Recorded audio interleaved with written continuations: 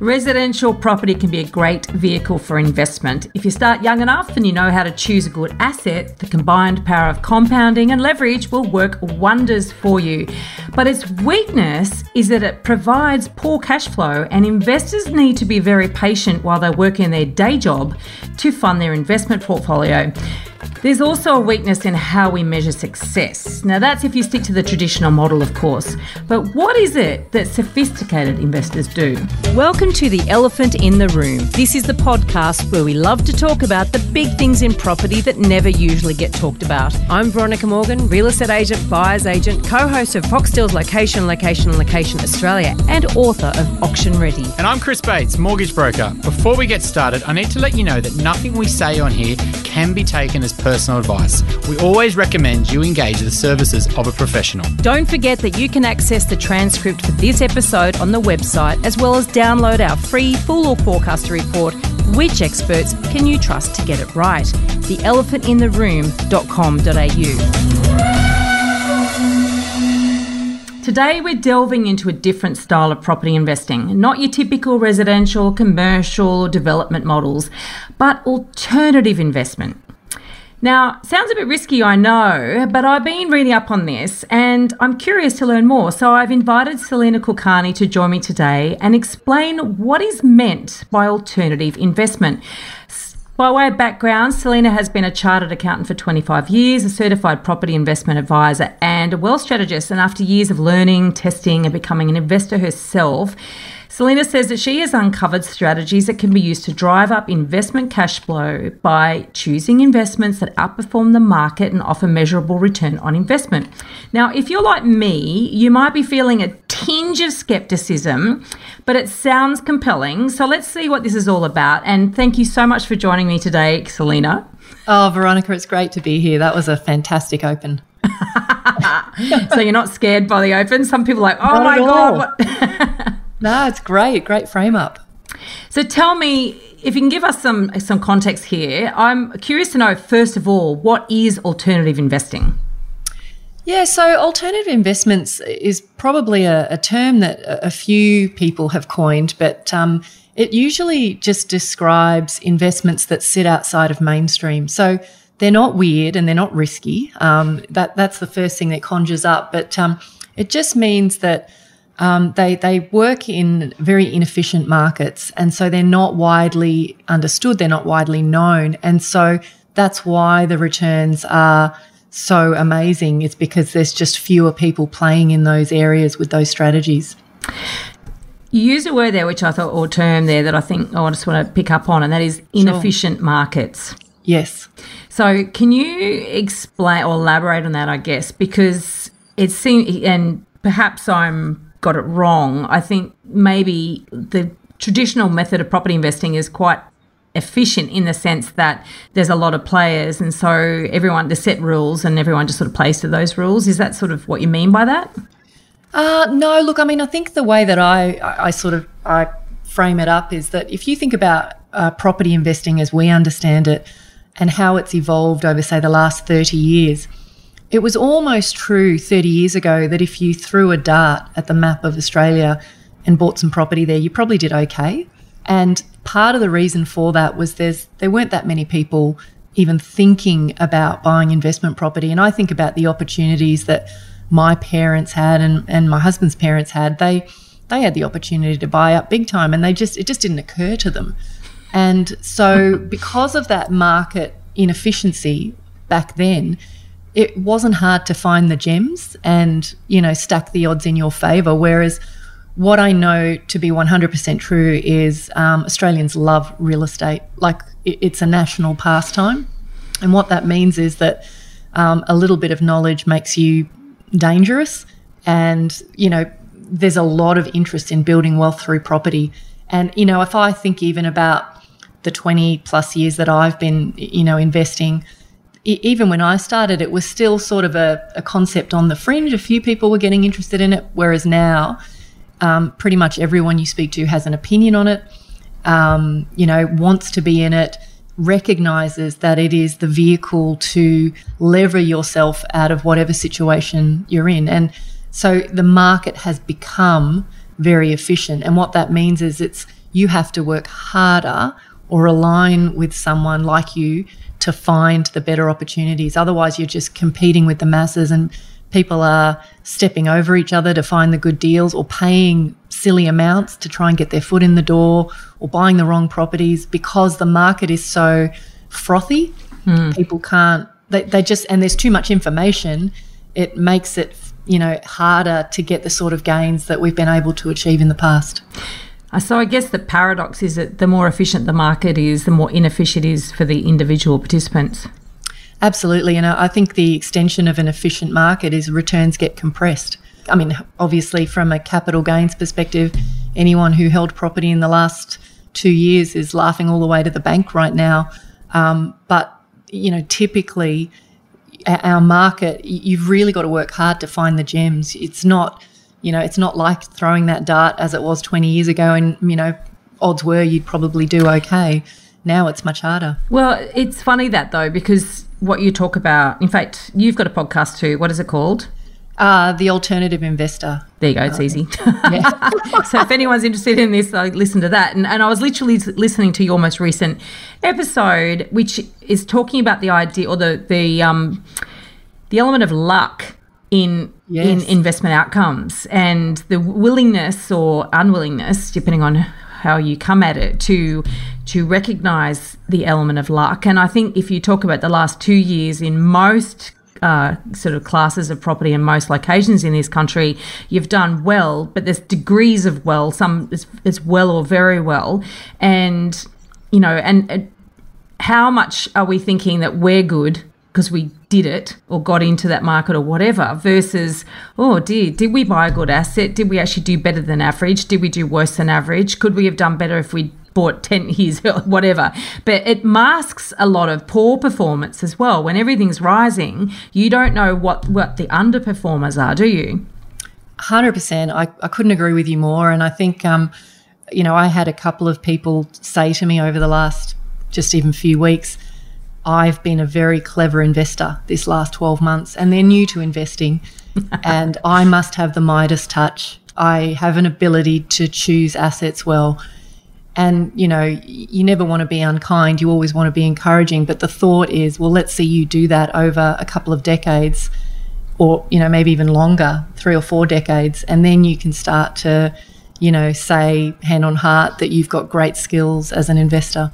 I think it's very hard in just a 12-month block to make those sort of claims. And yet, in the buyer's agency space, we've actually got entrants into the market that make these enormous claims and I'm shocked at as little as 12 months in the market, saying, aren't I a good buyer's agent? All of my clients have benefited. I'm like, everyone's benefited. Like, what does it make you special? And how have you assessed? Anyway, we digress. So why do you think... look, I was going to ask you, why do you think most people enter property investing, but I think you've already answered that. Can you give us some examples of alternative investments? And then what I'm quite keen to understand is what type of investor and at what point in their investment journey would they look at these types of investments? Yeah, so one of the things, like I'm a property girl, through and through. And so one of the things I loved about alternative property investments as I see them is that they're still backed by real property. The interesting thing about the way that other markets, even markets outside of Australia, operate is that if you tap into the right strategies inside of the right networks, what you can do is you can structure property deals so that people like you and me can participate without having to handle, be involved in the day-to-day niggly management of tenants and toilets and all that good stuff. But also, because of that market inefficiency, you've got that ability to create, I call it alpha, which is way above average returns. So things like, and these strategies exist in our market. It's just that they're harder to find, and often, people want you to put large sums of money in. But they're things like property syndications, small private funds, lending deals, joint ventures, and then traditional property. So I kind of always try and talk about the 5 buckets of strategies. And then within each of those, there's lots of permutations. But the challenge we have in our market is there's only one way to transact property. Like if I'm selling, it's got to, engage a conveyancer and transfer the title. Whereas in a lot of other markets, there's many permutations of how to not only own assets but transfer ownership. And so what that creates is a very, if you like, creative and entrepreneurial way of structuring deals. And when you can do that, and in markets where the metrics are very different, meaning, you're buying assets that are already cash flowing strongly, and then you're making tweaks to those investments or those properties to, even improve that cash flow or improve value. So it means you're not relying on a rising market. It's very immune to volatility. It doesn't matter whether the market goes up, down or sideways, you still get that cash flow. So it's not necessarily that I would advocate that anyone put all of their money into those sorts of strategies. But what I learned on my own journey is by, it's almost like a minimum effective capital that you've got to be thinking about. If I put 20% of my net worth into those sorts of deals, I can 5x my income. And so that's the sort of thinking. And in terms of, I think you were asking when is the right time, I think there's no question in my mind, you have to, if you want to, create wealth and financial freedom well before retirement age, you've got to build capital. You've got to start there. And working in traditional property in Australian market is 100% where you should be. So if you're starting out working with someone like you or working with a buyer's agent or someone who's really educated who can help you stack the odds in your favour so you don't accidentally go out and buy a lemon, because property is expensive. And the last thing you want to do is, it's not that you can't reverse those decisions, but, time is the best friend you have as an investor. And it's expensive to get in, it's expensive to get out. So you just don't want to make mistakes. But that first part of the wealth journey is build capital, use leverage, buy high value assets that are likely to go up over time. But once you get to the point where you have a portfolio of property and, there's lots of examples I could give, but let's say you've got, a few $1,000,000 in property and now you're like, well, this isn't doing anything for me because there's not much cash flow and you don't necessarily want to eat the cow, meaning you don't want to sell your assets to fund your lifestyle. That's where alternative can be really great, because you could take a tiny percentage of your equity, put it into alternative, and then just, it's game over very quickly. And so that's the place for it. It's when you get to that point where you've got some capital to play with.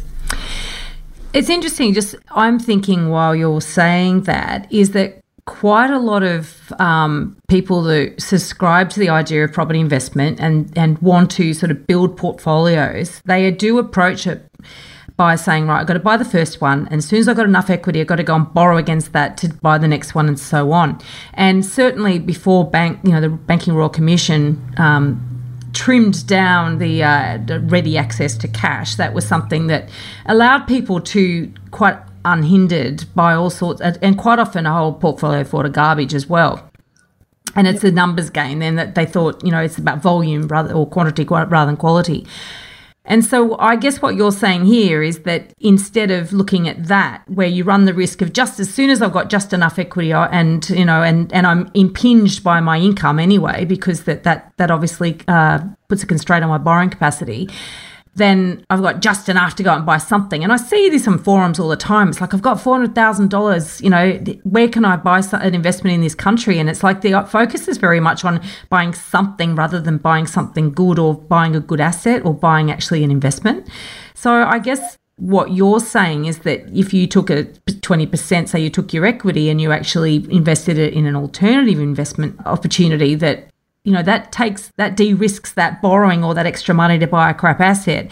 But the problem is that you're talking about high yield, and typically that's correlated with high risk, right? So how do you sort of say, well, or is this for investors that are sort of earmarked a certain amount of money they're quite happy to lose, if it all goes wrong? I mean, how do those two things sit well with each other? Look, I think this is a really interesting space. I had a conversation with someone in the last week who, is with a financial planner who advocates that higher risk and higher reward are correlated. And I can tell you, after having been in this space for a long time, they absolutely do not.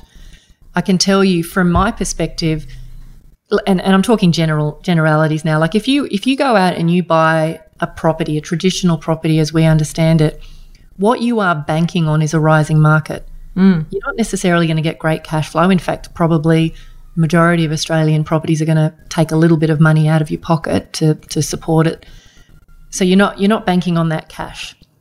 You are banking on a rising market. So if there is volatility, if there is uncertainty, if you buy in the wrong place, if you make a poor judgment call, if you get crap tenants, like there's all sorts of variables that can make that strategy a bit wobbly. And, you know, people like you and me who've had great success as investors, you know, it's taken time, like cuts and bruises, to get to the point where we can confidently make those decisions.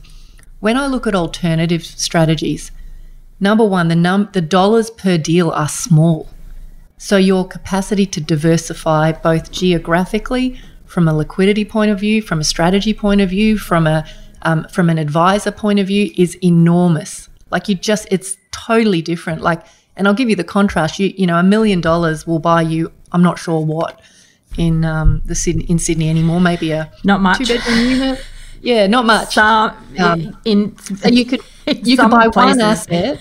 Yeah, one asset for $1 million, or maybe do 15 deals in the alternative space. And so, you know, I'm sort of giving you the contrast. And really there's no right or wrong with any of this stuff. The biggest mistake I see people making is almost what you described before, where people get told, oh, you can refinance and go out and borrow to purchase another property, and they let it burn a hole in their pocket. And I was very guilty of this very early on in my career. I just, as soon as I had that little bit of breathing space, I'd go out and I'd do it again. And I understand, especially, like, I was a fairly low income earner, you know, when I started investing, and, you know, I saw that property was the pathway to the next level, but I didn't have a plan.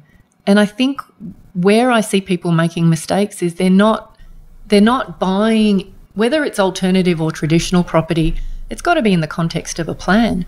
So it could be that you go, well, you've got a reasonably good income, and so maybe you work out that the banks are really going to let you buy somewhere between 2 and 5 properties, and then they're going to say, enough, you can't do it anymore. So maybe you go through the motions of putting that capital base in place, and then you start looking at alternative at that point. But I feel like, there's definitely, in the context of a plan, that makes so much more sense to me than just as soon as you've built a little bit of equity, going to the bank and saying, what next? Unless you're in that situation where you have to do that.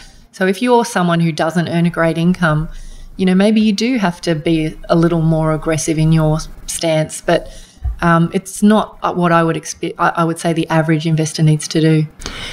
It's interesting you say that about the sort of someone who maybe have a lesser earning capacity or income, because one of the, you know, perhaps unexpected side effects of responsible lending is that the opportunity for successful property investment, and I mean being able to buy a quality asset, is now something for those who already have a good income. And, you know, I did a workshop for Home Buyer Academy only last week, which is the Where to Buy for Investors workshop. And we did that using data from, I had Kent Lardner, who's our data geek on this podcast.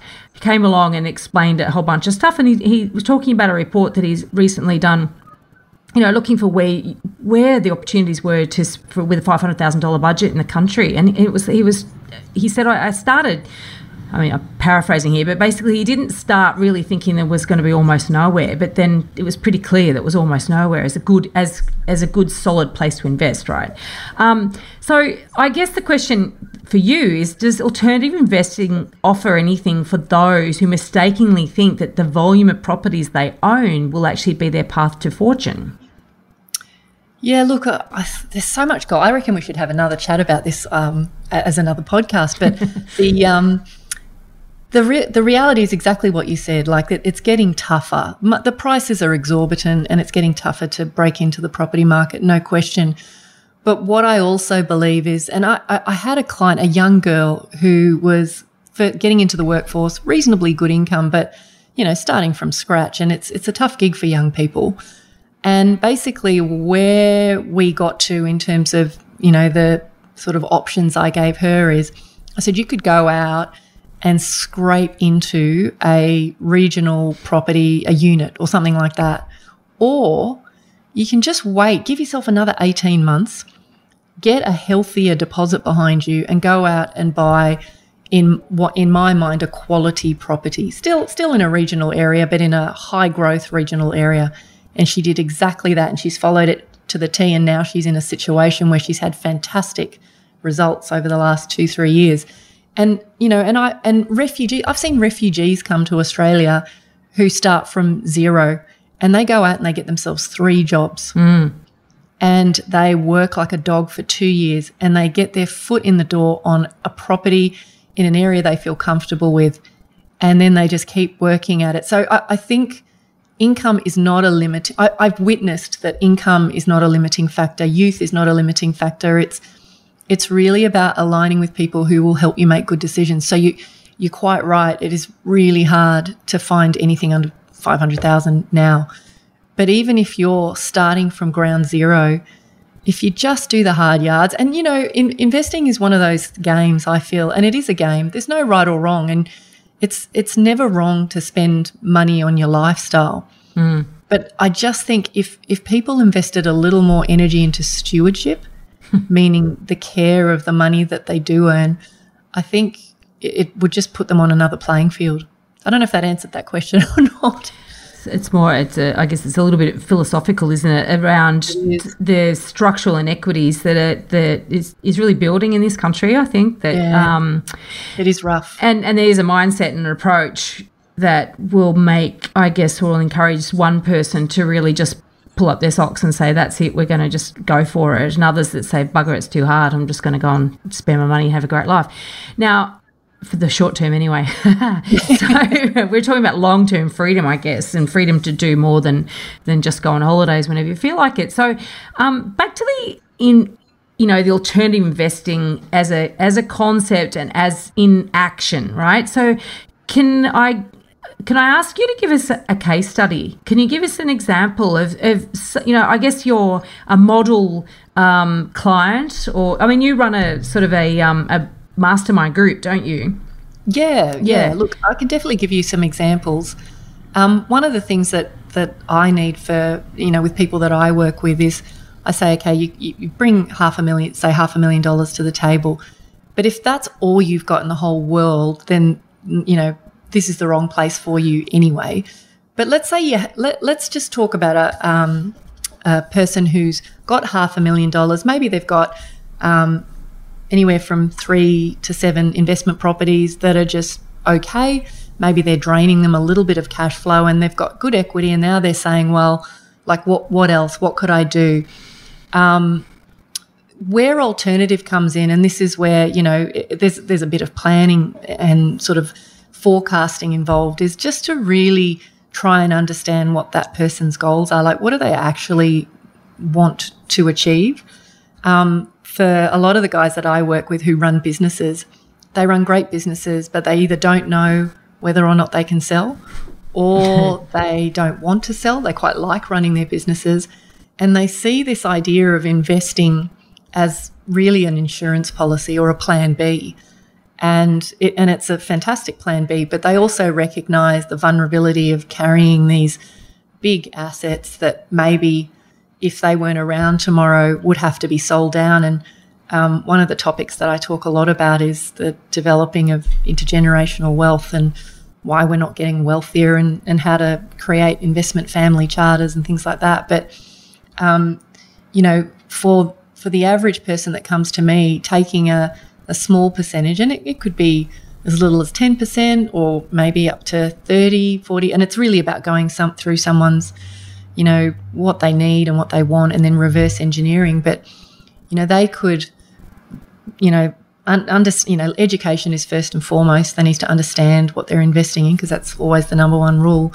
But once they get confident enough to do deals, and they deploy that capital over a period of, say, 12 months, they can put themselves in a situation where they've more than doubled, or sometimes even 5x'd their passive income. And the exposure as a percentage of their overall net worth is quite small. And just to give you a an example maybe from someone who's starting from ground zero.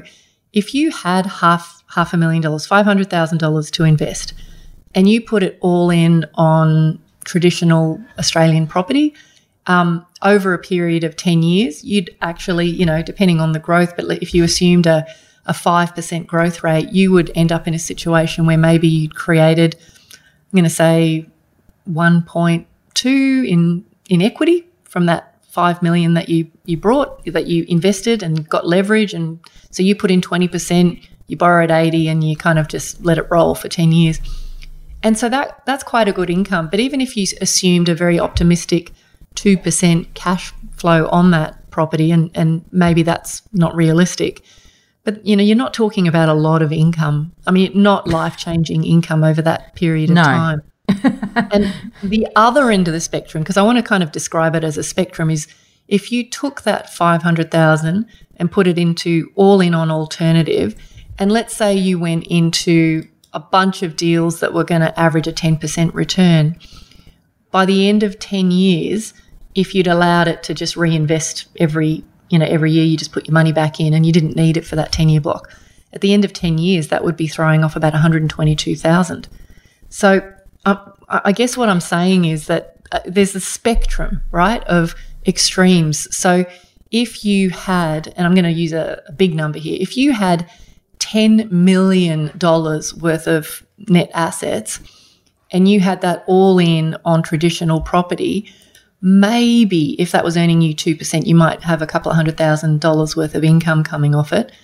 And at the other end of the spectrum, if you had it all in on alternative at 10 to 12% net returns, that would be, almost $1 million so that's a huge difference. So part of the journey is just working out, well, where on that spectrum do I feel comfortable? And again, I'm really big into no judgment. It's just, it's a journey of working out what sits well with you. I'm curious though, because there's two elements of property investing, and it's quite interesting how you talk to different parties, and they're either the capital growth camp, which I'm definitely in the capital growth camp, but I recognise that towards retirement, that's all well and good. It's got to actually fund your retirement, and then there's the pure yield camp, and then there's sort of this continuum along the middle, I guess. But and a lot of what I talk about is that the focus on capital growth depends very much on the stage of life you're at. So we talk about asset accumulation phase, which is what you were talking about before. If you're early on, you really need to get that capital base behind you, and then you've got sort of a consolidation phase. You might ease off, take your foot off the gas in terms of your actual earning, and there's a level of changeover from negative gear towards cash flow neutral and positive, and then through to retirement, right? Now, anyone who's going to buy a property at the cusp of retirement is, unless they've got loads of cash, then why would you do it? Because that's not the point where it's going to suddenly generate this income for you. And so what I guess in your sort of scenarios at two ends of the continuum, if you've got high capital growth, but you don't necessarily have any income coming from that, but you've got the alternative investing where potentially you've got much high income coming from it. But what happens to the capital? Is the capital still worth the same after 10 years?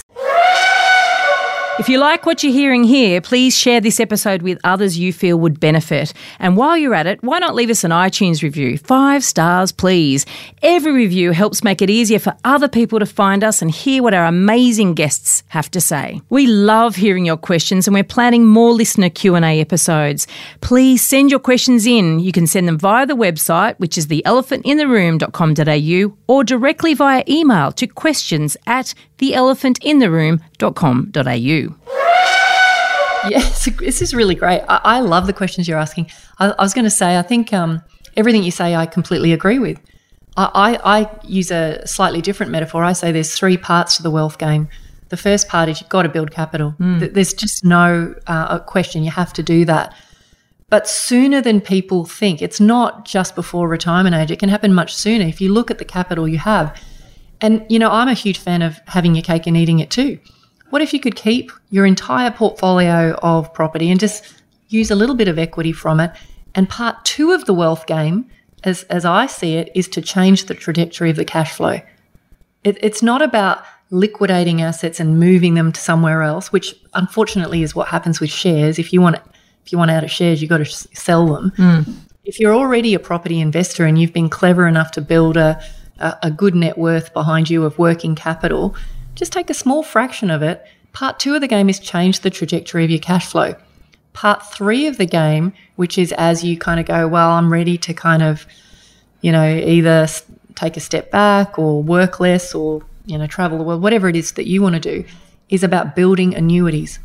And yes, you can build annuities if you've had the luxury of holding property for a really long time.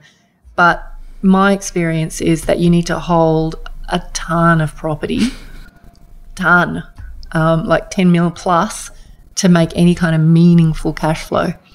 And that's the problem, that if you've done all the right things and you've built a portfolio of property here and now you're like I can't see, and that was the problem I had. I looked at all the property we had. We had a huge property portfolio in 2009.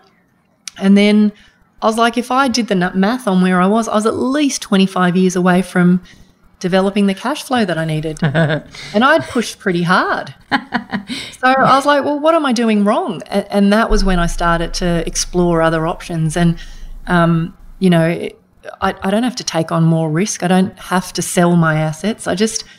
It's all about just shuffling the deck chairs, isn't it? It's just, how do I get to where I want to go while feeling safe and confident and without risking my capital growth in the future.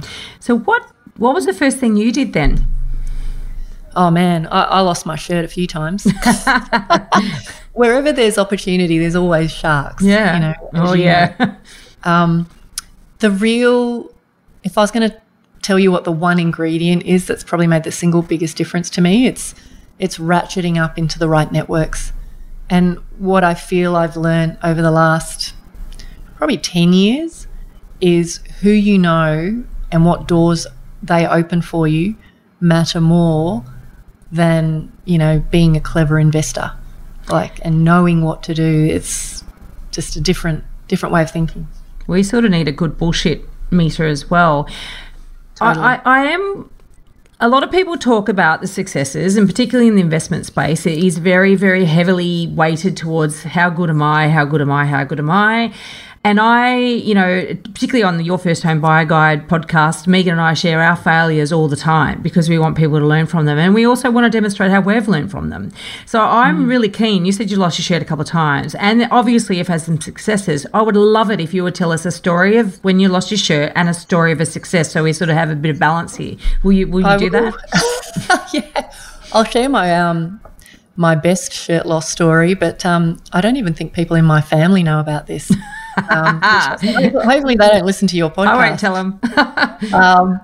So I'm going to say 2007, I started to get really interested in development and, have since done a lot of developments. But the very first development that I went out to do, I basically got swindled. So we were going to do it as a joint venture with someone. We had lawyers check it over and we had all the right agreements put in place, and he basically fleeced us.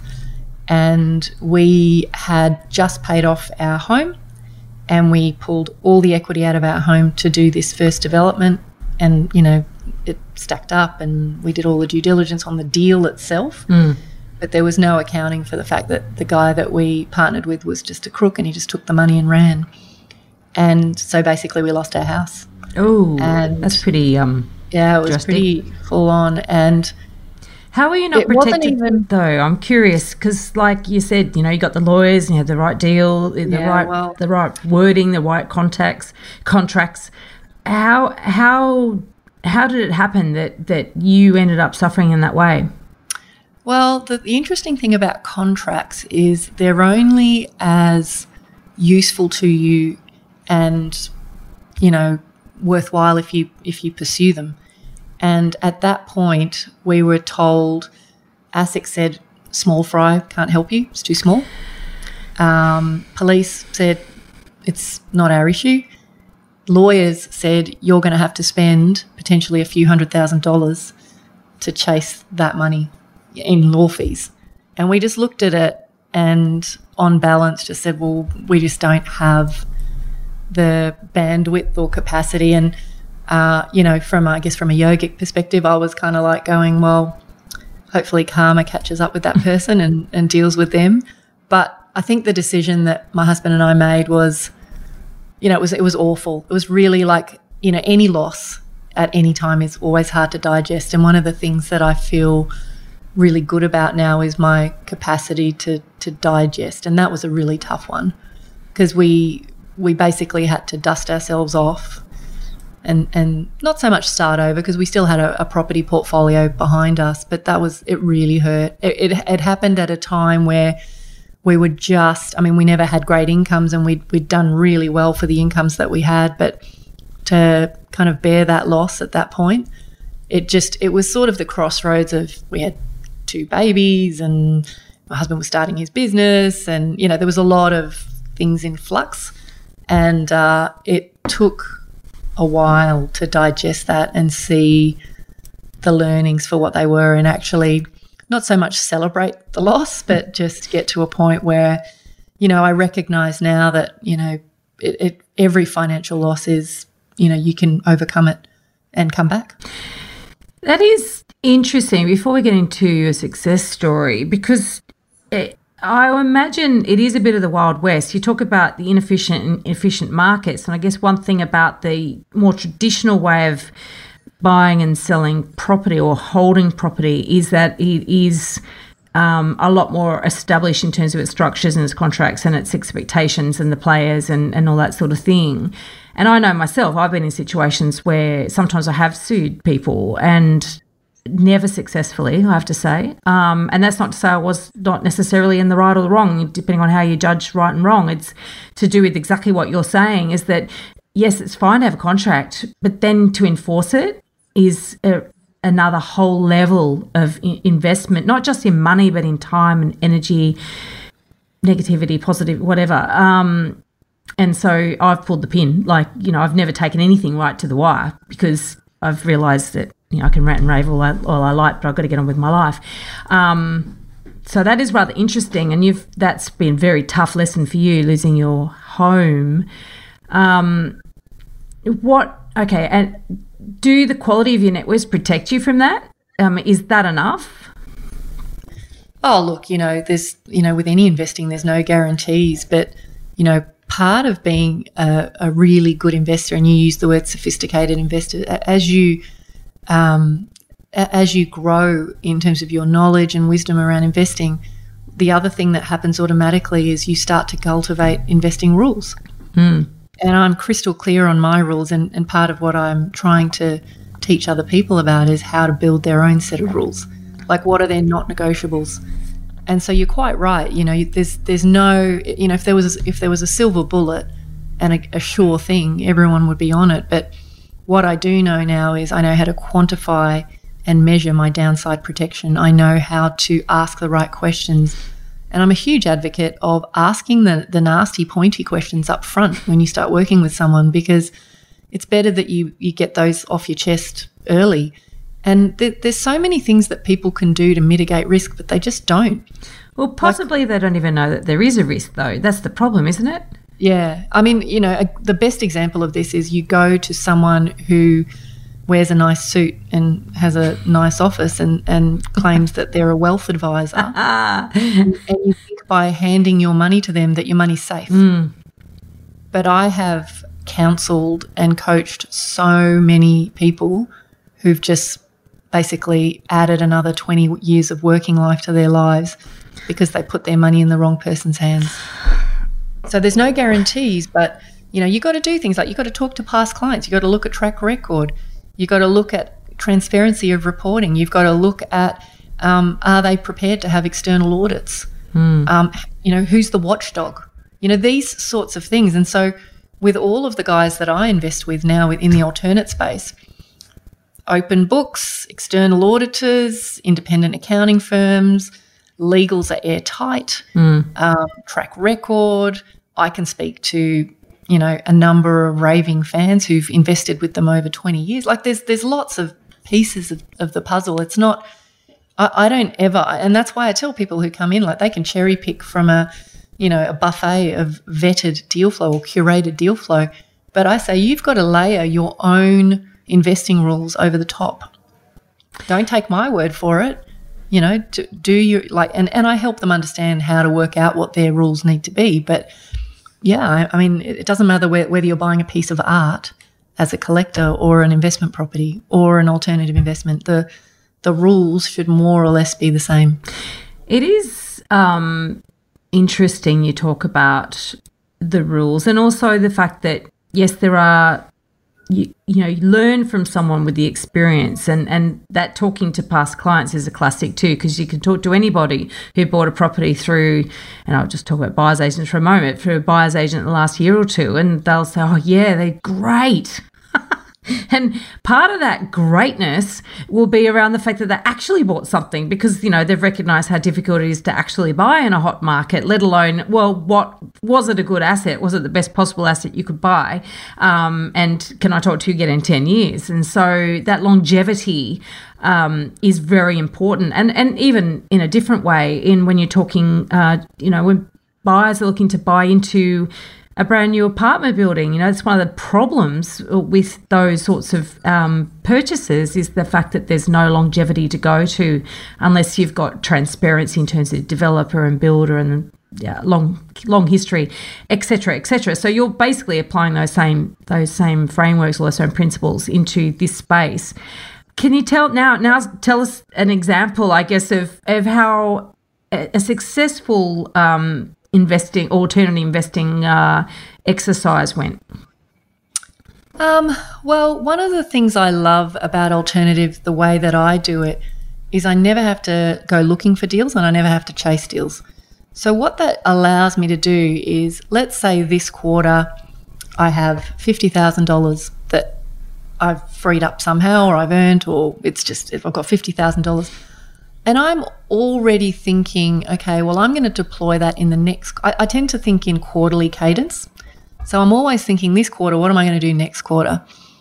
And then it might just involve me having a conversation with a couple of people. But the most recent one I did was I went into a syndication, and basically it's with someone, and, one of my rules is my trusted advisors have to have been through multiple property cycles and have been doing it in one strategy and one niche for that period of time. But it's such a good point. Yeah. It's on YouTube at the moment. I've just been checking out some of these sort of property gurus, and it's like, you get the benefit of my 7 years experience. That's the one that just made me laugh the hardest. It's like, what? You haven't even been through an entire cycle. Yeah. Yeah. But look, the 50K, the most recent one that I did was a property syndicate where they bought a block of 16 townhouses, and I put in my 50, and there's a fairly long disclosure document with all the numbers and the plan and what they're going to do and how it's going to be managed. And these guys have a long track record. They have the issue that if you don't get in fast enough, you miss out. Like, they'll put out an offer and it'll be filled in 24 hours. And I say this all the time, there's more capital out there looking for a home than there are good homes in terms of investment opportunities. But this particular deal, how it's structured is, I'm going to get 8% per annum cash flow from day one, and there's another 8% cash capital that will come at the end of the 30 months. So it's a 30-month project. So that's a rough 16% per annum for about 2.5 to 3 years.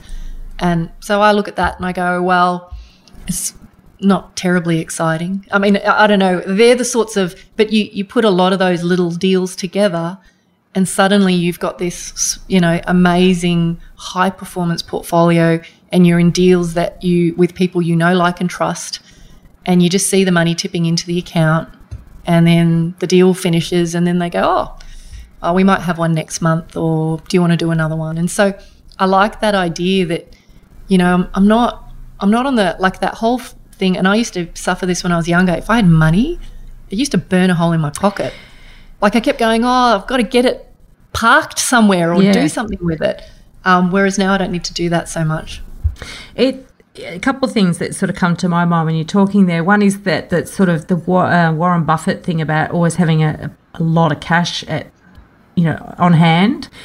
And I know in the most recent market turn down in Sydney, 2017 to 2019, at that point in time, I was hugely asset heavy, and cash flow was a bit tight for a period of time there. And I remember thinking to myself, first time ever that I've suddenly valued cash. And I went, that's interesting. Now I get it. And this is one of the importance for needing people to have gone through those cycles so that they can actually experience these sorts of things.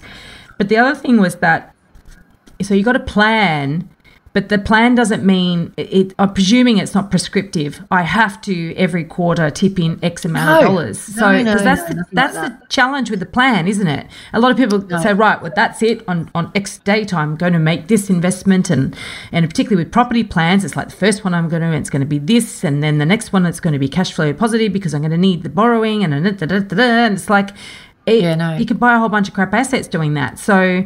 That patience and that ability to sit back and not spend the money or not invest the money, is that just the wise head on your shoulders? School of hard knocks as well. Yeah, well, that's the thing. You can't youth is wasted on the young. You can't put an old head on young shoulders, really, can you? I mean, how do you sort of coach someone to be able to have the patience to do that? Yeah, look, I definitely recognise that, my style is not a fit for everyone, and maybe your style's not a fit for everyone as well. It's definitely not, don't worry. I think if I were to have made inroads in terms of finding better mentors and guides earlier in the piece, I probably would have been twice where I am now. I really only saw the value in the who and that building of a board of advisors probably in the last 10 years. And that's when my results really started to become exponential. But yeah, I see that, a defensive game is a great game to play at times, and then sometimes a more offensive game is useful as well. So there's no right or wrong. It's just there's opportunity cost, there's preference. And a plan, as I see it, is an organic document. It's something that you keep playing with and evolving. I think the real trick, though, is to put a stake in the ground about what is it you want. And that's the part that people have a lot of trouble with is, and it's not a flowery description of, I want to play golf twice a week and I want to be able to have a massage on Tuesdays. It's not that kind of goals. It's like, I need X amount of income to sustain my lifestyle. I need to be mortgage free. I need my children to be financially independent. Like they're those kinds of goals. And then, so they're very concrete. And it might be like I always say, define financial freedom as an A plus B plus C. Like it's three things, three criteria at the most. And then if you can do that, then reverse engineering is very easy.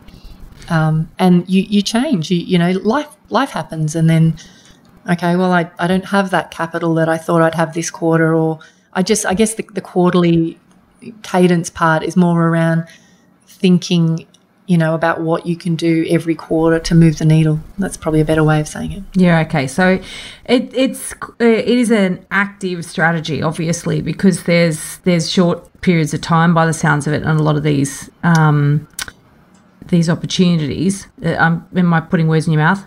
Oh, no, look, so not necessarily. So that was just an example of a shorter term deal. And for people who like to keep a little bit of capital in assets that are very liquid, that, those sorts of deals make sense. But you could go into deals that are evergreen and just keep going forever. You can go into deals where there's an option to reinvest. You can go into deals where it's just pure cash flow. There's so many permutations that's what makes it a really fun space. And so part of the plan part is around going, well, what do you want? What are the strategies that align with that? Then who are the deal makers, or which kinds of opportunities are going to get you where you want to go? And then focus in on those, not try and be everything to everyone and learn everything. It's about being just in time. So in terms of whether it's an active or passive strategy, I'd say it's more passive. It's like armchair investing. You don't have to do anything.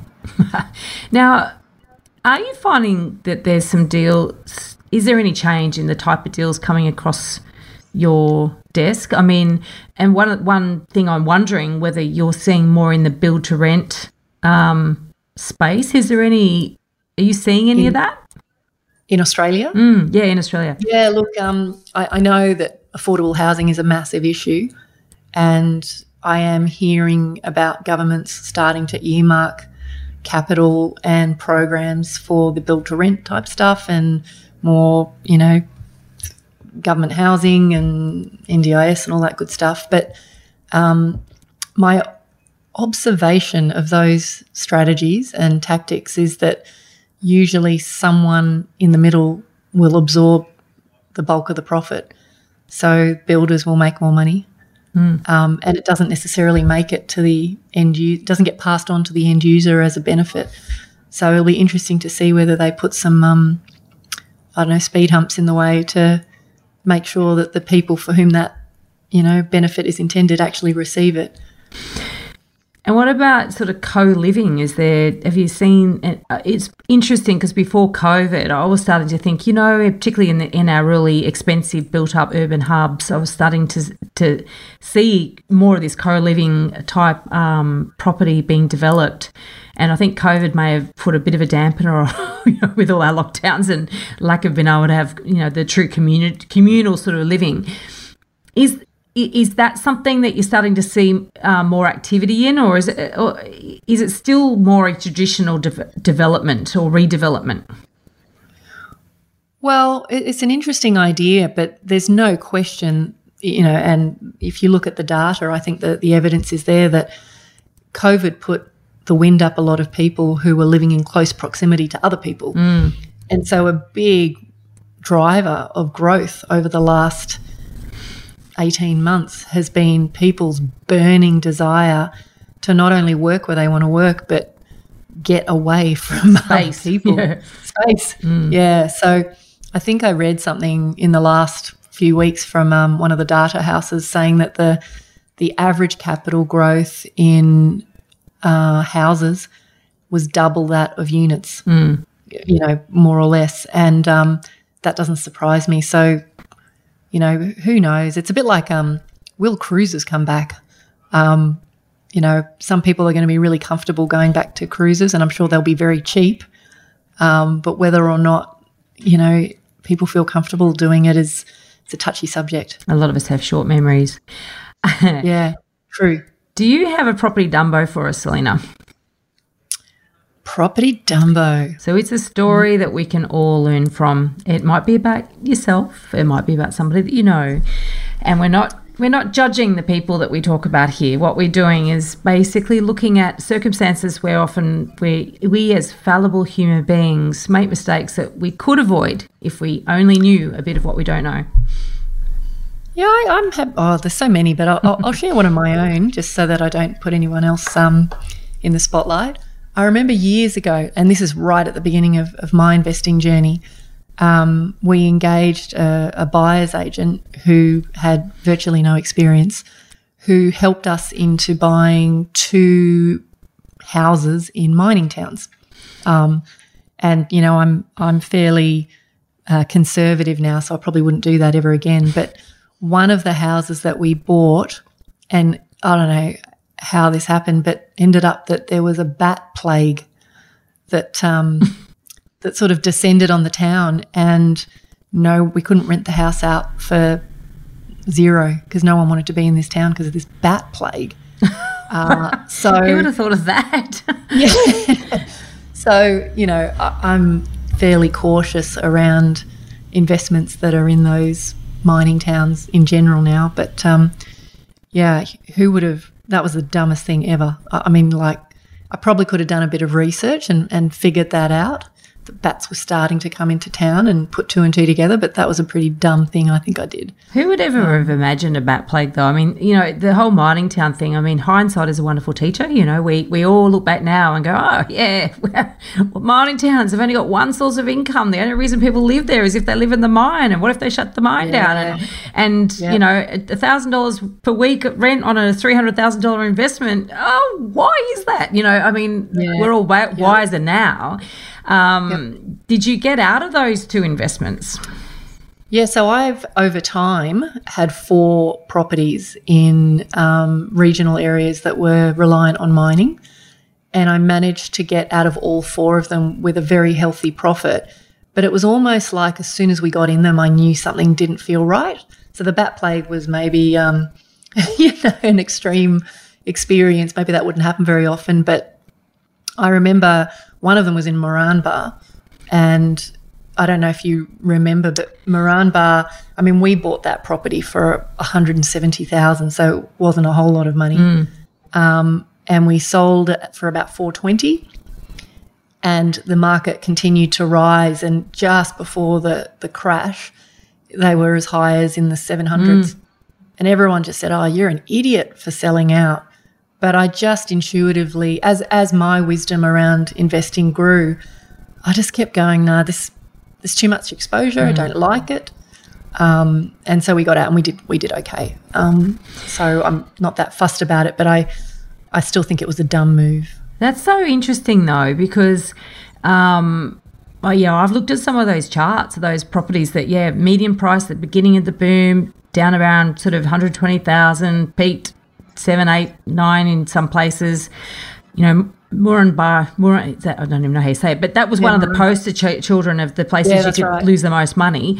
And then went down to, some of them went down to under what they were, less than what they were at the beginning of the boom. So it's horrific. I've coached so many people over the last decade who are still carrying property with massive negative equity in it, and they don't want to take the loss. So it's a terrible situation. They're just continuing to hold on with the hope that, maybe things will improve, or they just feel like they can't afford to take the loss. So it's a terrible, terrible situation. Loss aversion is a powerful behavioural bias. And, at the end of the day, what is it costing them? Like, forget the fact that if they sold out, it would, they owe more money than the properties are worth. But, what else could they be doing with that borrowing capacity or just that freedom? Yep. Sunk cost fallacy, I think, isn't it? Like, just too far in. Yeah, that's it. Yeah, there's lots of them. I mean, and if anyone's interested in these behavioural biases, go back to our very first episode, and we interviewed Simon Russell, a behavioural scientist, who went to an auction, and first ever auction that he went to, and came away and said, oh my God, there's like 12 different fallacies that in play, the auction process, the actual way the auctioneer talks, and all of those things. And it's actually the genesis of the Elephant in the Room as a podcast, was the idea of understanding, what is driving us, the unconscious things that drive us.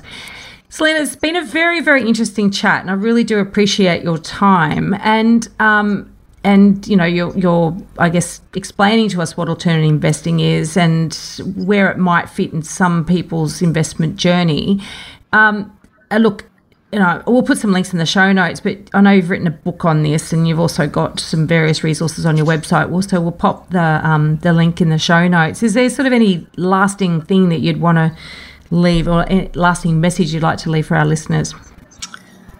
I think hindsight is where we figure out whether we've made good or bad decisions, and I think we've talked a lot about making mistakes, and I think your capacity to just, if you've made a mistake, just pick yourself up and just put it down to learning and keep moving forward is really important. And I think having compassion for yourself as an investor on the journey is really important. Everyone wants to talk tactics and show me the deals and things like that, but I think such a huge part of the wealth journey is about getting your head straight. And I believe your results are a function of, yes, the actions you take, but I think your thoughts and beliefs are probably equally as if not more important. So I think that's something to just keep working on and sharpening the tool and noticing the blind spots. Very wise words, and absolutely agree with that as well. Thank you, Salena. Pleasure. If you're looking to buy your dream home or an investment property in Sydney's inner west, eastern suburbs or North Shore, my team and I can help you buy without regrets. Reach out via my website, gooddeeds.com.au. If you're looking to buy your first home, thinking of upgrading into a new one, or purchasing an investment property anywhere in Australia, my team love to carefully guide you on this journey. And most importantly, get the finance right. Reach out via our website, wealthful.com.au. Thanks for joining us. We'd love to see you again. And remember, don't be a Dumbo.